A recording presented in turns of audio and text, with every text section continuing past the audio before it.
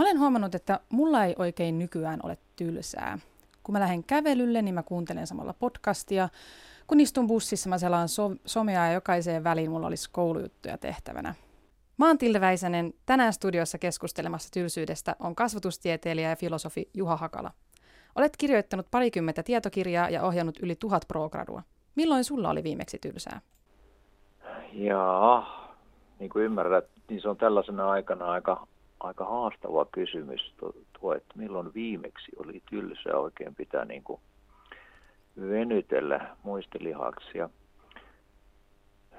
joku aika sitten muistan, kun olin palaamassa työpaikalta, mulla on sellainen tapa, että mä pari kertaa viikossa olen pyrkinyt kävelemään työmatka, joka on muutama kilometri, kuin 4 kilometriä ja töihin ja sitten tämä erään kerran mulla oli unohtunut. Mä yleensä kuuntelen jotain podcastia tai puheohjelmaa tai muuta vastaavaa, niin mulla oli unohtunut sitten ne korvanapit jonnekin työpaikalle tai kotiin. Ja sitten oli vielä oikein niin kuin marraskuinen semmoinen tuhnunen, loskanen keli, että oli oikein niin kuin ikävystyttävää ja 4 kilometriä pitäisi kävellä tässä. Ja silloin tuntuu, että miten tästä niin kuin selviää tästä 4 kilometrin taipaleesta ilman mitään niin kuin virikemateriaalia, kun ei pysty katselemaan mitään tien ohen voikukkia tai kuuntelemaan lintuja ja niin poispäin, kun todella oli marraskuu.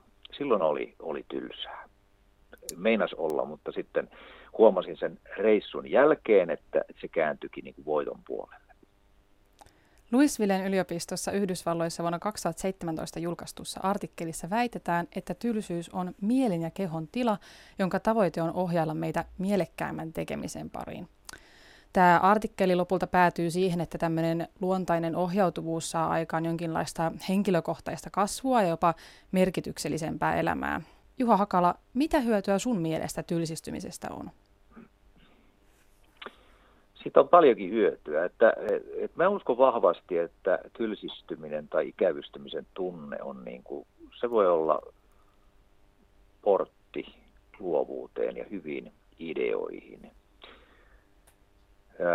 Tuommoinen kirjallisuuden nobelisti Joseph Brodsky piti kerran semmoisen puheen, varmaan kuulijoina oli jotkut lukioikäiset opiskelijat, ja tämä puhe löytyy itse asiassa netistäkin, googlaa.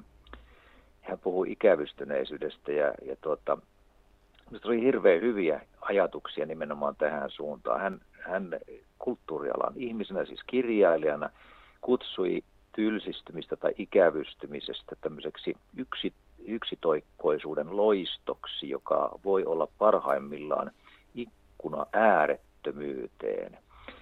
Ja hän hyvin monipuolisesti sanoitti sitä tylsistymisen tunnetta, kuinka se voi olla jotain aivan valtavaa parhaimmillaan ja usein kulttuurialan ihmisille, taiteilijoille, kirjailijoille, käsikirjoittajille, kun heidän tarinoitaan ja kertomuksiaan lukee, niin sieltä löytyy juuri tämä ikävystymisen tunne ja saattavat sanoa, että ilman pakollista tylsyyden retkeä, ajatuksellista retkeä, niin kuin ei ole toivoakaan hyvistä ideoista.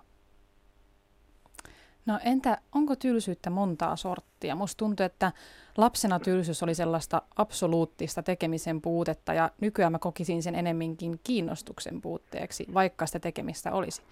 Miten itse määrittelisit tylsistymisen? No tietenkin tylsistyminen, sillähän on niin kuin tämmöisiä ihan tavallaan tutkijoidenkin määritelmiä, jossa sanotaan, että kyse on vastenmieliseksi koetusta tunteesta, siis mehän koemme lähtökohtaisesti tylsistymisen vastenmieliseksi, joka on seurausta haluttomuudesta ja kyvyttömyydestä harjoittaa niin kuin itselle tyydyttävää toimintaa. Ja siihen tavallaan liittyy tähän epämiellyttävään kokemukseen tämmöinen voimistuva tietoisuus ärsykkeiden puutteesta. Ja taisit kysyä sitä, että onko se aina niin kuin tavallaan tarkoittaa myöskin sitä, että onko se aina samanlaista. Niin eräät saksalaiset tutkijat ovat niin kuin koettaneet löytää myöskin tällaisia ikävystymisen ja tylsistymisen vaiheitakin. Eli se tavallaan liittyy meidän aktivaatiotasoon. Se lähtee tämmöisestä välinpitämättömyydestä, tunteesta, että on vähän tylsää, mutta se on vielä hyvin epämääräistä. Tavallaan tämmöinen niin kuin poissaolon tunne ja jopa jossakin tapauksessa on jopa vähän sellainen iloinen väsymys saattaa olla tässä taustalla. Sitten kun se ikävystyminen tavallaan etenee ja syvenee, niin siihen tulee tavallaan tällaista orastavaa kiihtymystä, eli niin kuin tavallaan voimistuvaa tarvetta saada jotain aikaan tyyliin, että jotain tässä nyt pitäisi tehdä, mutta mitä. Ja se kärsimättömyys ja levottomuuden tunne kasvaa, kun se ikävystyminen etenee. Lopulta tulee vähän todella se kärsimättömyys ja mukaan, eli tehdään nyt edes jotain tai pitää tässä nyt jotain saada aikaan. Ja tavallaan kiihtymyskin siihen liittyy sitten.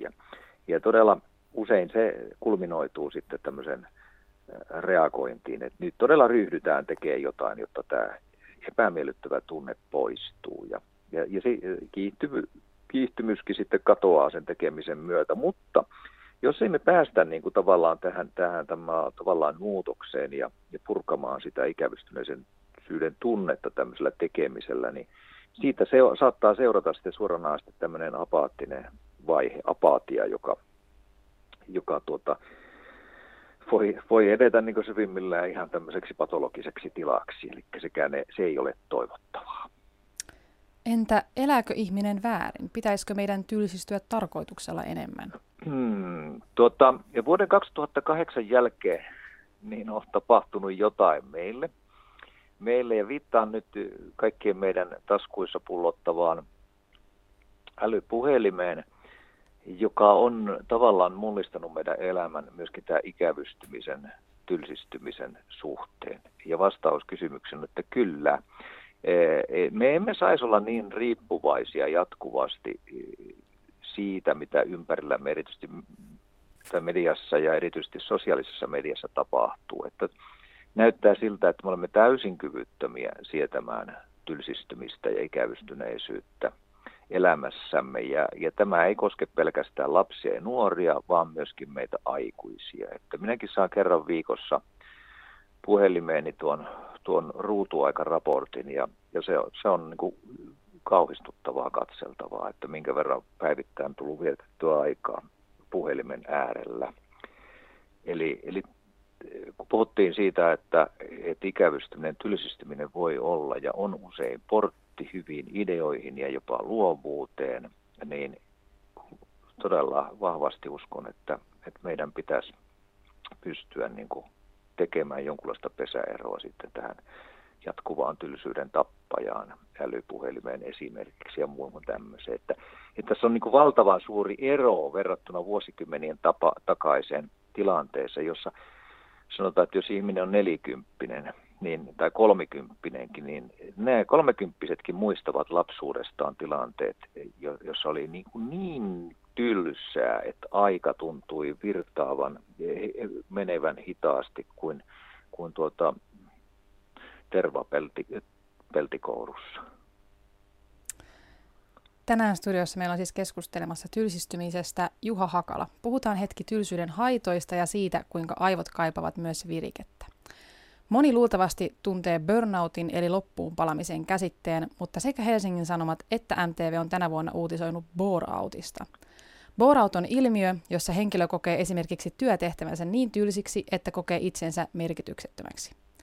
Missä näkisit, että menee raja tuottelijan joutilaisuuden ja niin sanotun tyhjänpanttisuuden välillä?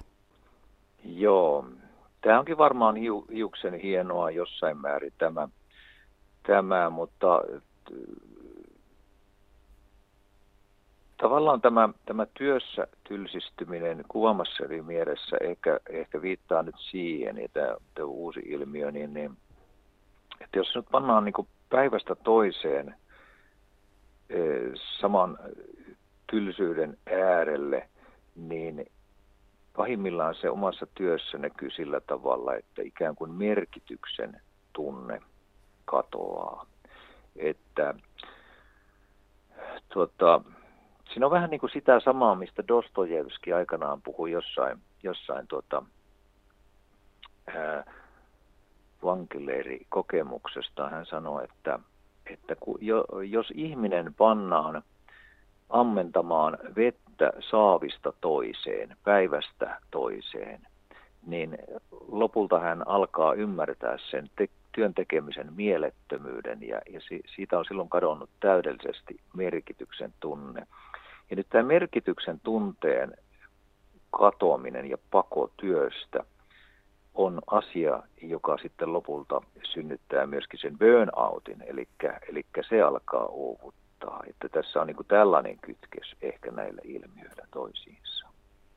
No, miten työpaikalla sit voitaisiin lisätä sitä oikeanlaista, sanotaanko ajoittaista tylsistymistä, josta sitten tulee näitä hyviä ideoita, tai että minkälainen työkulttuuri on vahingollista tälle ihmisen luovuudelle?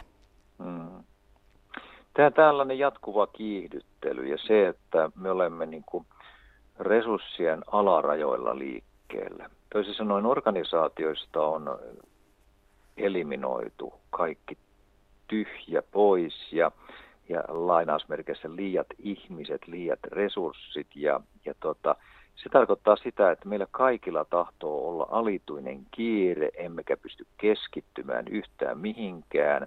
Se työn hektisyys, katkonaisuus, sirpaleisuus ja jatkuvat keskittymiset ovat ne on myrkkyä tämmöiselle, miten mä sanoisin, pysähtymiselle, pohtimiselle ja näissä tilanteissa ei ole toivoakaan sitten sellaiselle toiveiden tylsistymiselle. Tai todella, että siis niin kuin ennen sanottiin, että istutaanpa kannonnokkaan ja mietitään, niin tämä on niin kuin kaukana nykytyöstä. Ja tämä on se vastaus siis kysymykseesi, että vähennetään kiirettä ja ehkä vähennetään myöskin jälleen sitä suhdetta siihen puhelimeen. Eli toisin sanoen, että jos siellä työssä olisi edes hetken taukoja ja katkonaisuutta, niin ei otettaisikaan siihen sitä puhelinta eikä täytetä niitä luppokohtia, katkoksia ikään kuin sillä, että selataan sitten sitä somea, vaan todella käytettäisiin se ajattelemiseen. No lopuksi vielä, jos sulla olisi maaginen megafoni, jonka kuulisi jokainen suomalainen, niin mitä sä siihen sanoisit? No ensimmäisenä tulee mieleen, ja sanon tämän myöskin itselleni, että vähennä ruutuaikaa. Pidä vaikka puolen tunnin tauko päivässä niin kuin puhelimen selaamisesta. Istu, jos sulla on siellä kotona sohva, istu sohvalle ja tuijota sitä olohuoneen tapettia vähän apaattisena. Ehkä käy sillä tavalla, että semmoinen ajatuksen ihastuttava perhonen lepattelee silmiesi edessä ja oivalla jotain sellaista, mitä et odottanutkaan. Kiitos ajatuksia herättävästä keskustelusta, Juha Hakala. Minä olin Tilda Väisänen ja taidankin lähteä tästä tylsistymään. Kyllä, hyvää ikävystyneisyyden päivää kaikille. Meidän radio, Radio Moreeni.